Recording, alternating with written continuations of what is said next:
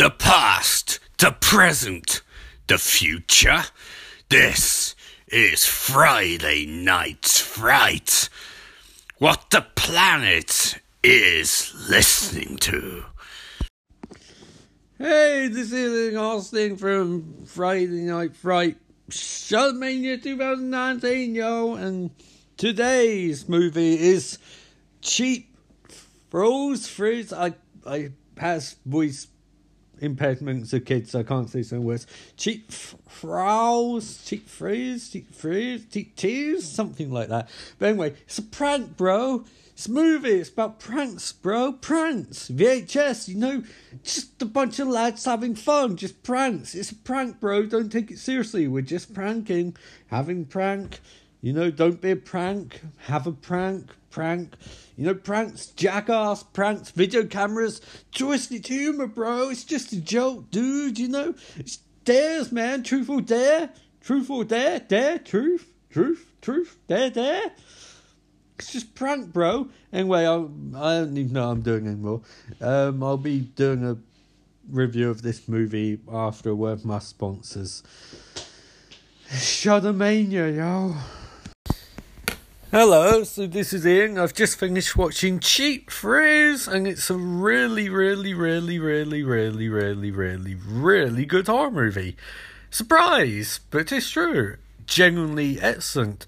It's always fascinating to watch something like this where you're going thinking, it could be okay. I mean, premise is decent, namely going back to a darkly comic thriller. It follows one night stand of two friends participating in a series of escalating paid dares, taking away with a couple of twisted sense of humour. Now, when you read that, you think, it'd be a bit goofy, a bit silly, a bit broad, that VHS style, where it's like it's an interesting idea, handled maybe with a touch of exploitiveness,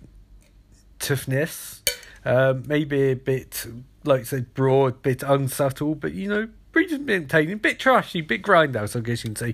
But this actually goes in a slightly different way. It's very violent. It is in some ways broad, but it's also a fascinating idea and continues my running theme of horror movies don't need supernatural aspects to be a horror movie, because this has no supernatural aspects whatsoever. It's literally, as the tagline suggests, married couple, older man, younger woman, meet up with two of his friends from high school who are in rough straits in their lives, and dares proceed. And it starts off innocuously enough, small dares leading up bigger and bigger and bigger dares.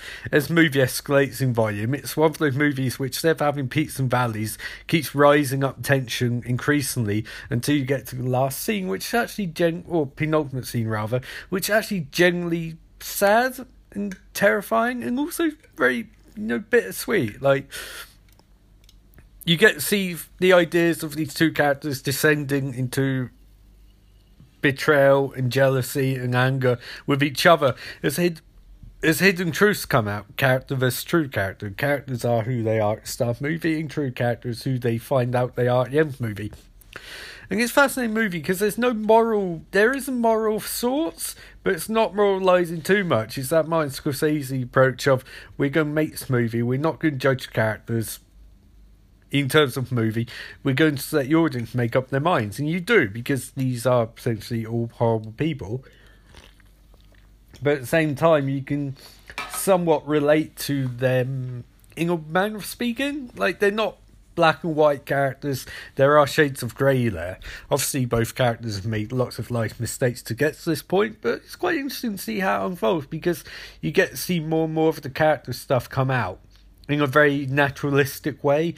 It's never loads of exposition up front. It's finding these characters, backing them into a corner, and then find out who they are, which is quite an interesting way of doing it.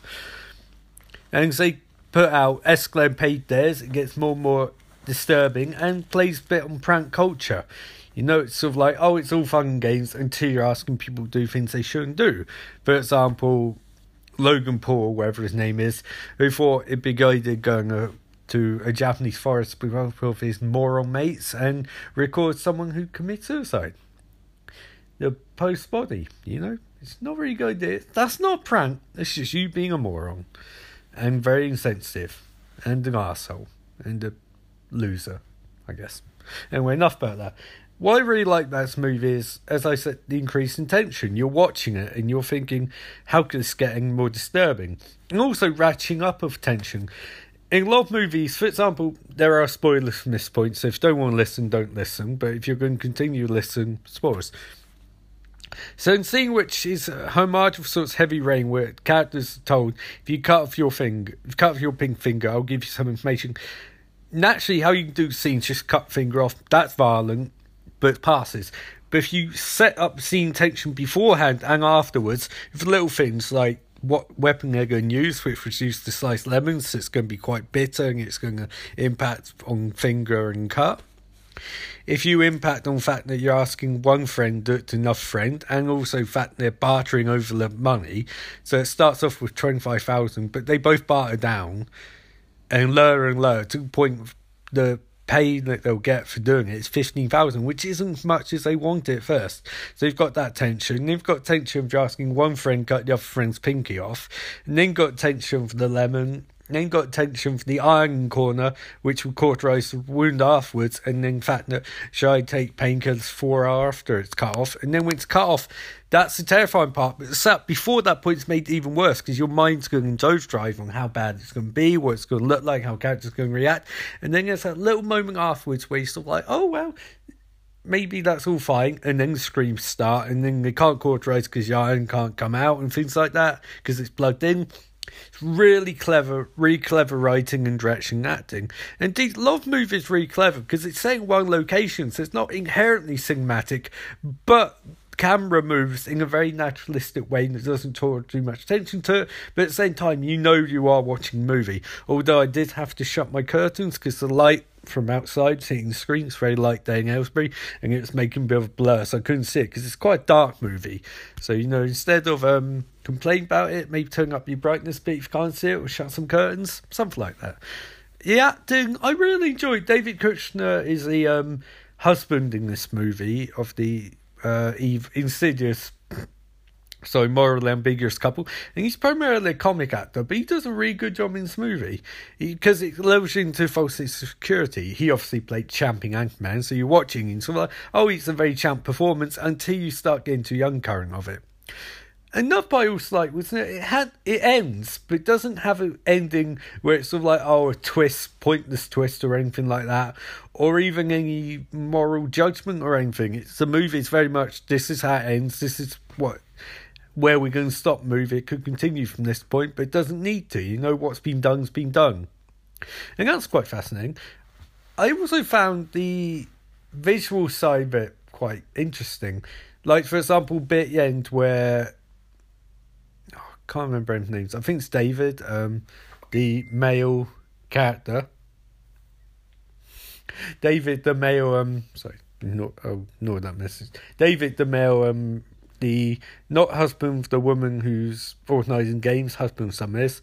He's obviously doing it for his family, but in this bit later on in the movie where he's the, for lack of a better word, victor, and he's looking down at the floor on the ceiling superimposed, or projected on ceilings, photographs murdering Ethan and Beth in happier frame of mind.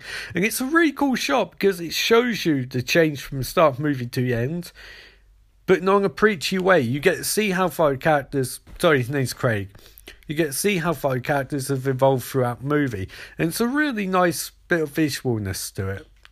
So what do I give the movie? I would give it 4 out of 5. I really enjoyed it. I thought it was very violent, but very violent in an interesting way, where it's using the violence and racking up tension to make a fascinating horror movie, which is saying something about society in a non-preachy way, which is something I particularly enjoy. So yeah, very good, very enjoyable, definitely recommended. I think even though I might have given out some spoilers, I think you'd probably watch the movie even if you've known them. But if you haven't seen the movie, definitely watch anyway, because spoilers and anything I've said don't really impact on the movie because it's such fascinating contrast. Anyway, it's best time to get buzzed up on the next movie, which is going to be The Ranger, directed by Jen Wetzler, 3 out of 5 on Shudder. Skulls on Shudder, 8 minutes long, 2018 English. I'll describe it tomorrow, but it's a Shudder exclusive, so hey, that has to be a bit of a good movie. Anyway, this is Ian Austin signing off saying, remember, life is beautiful, and I'll see you tomorrow for more Shudmania.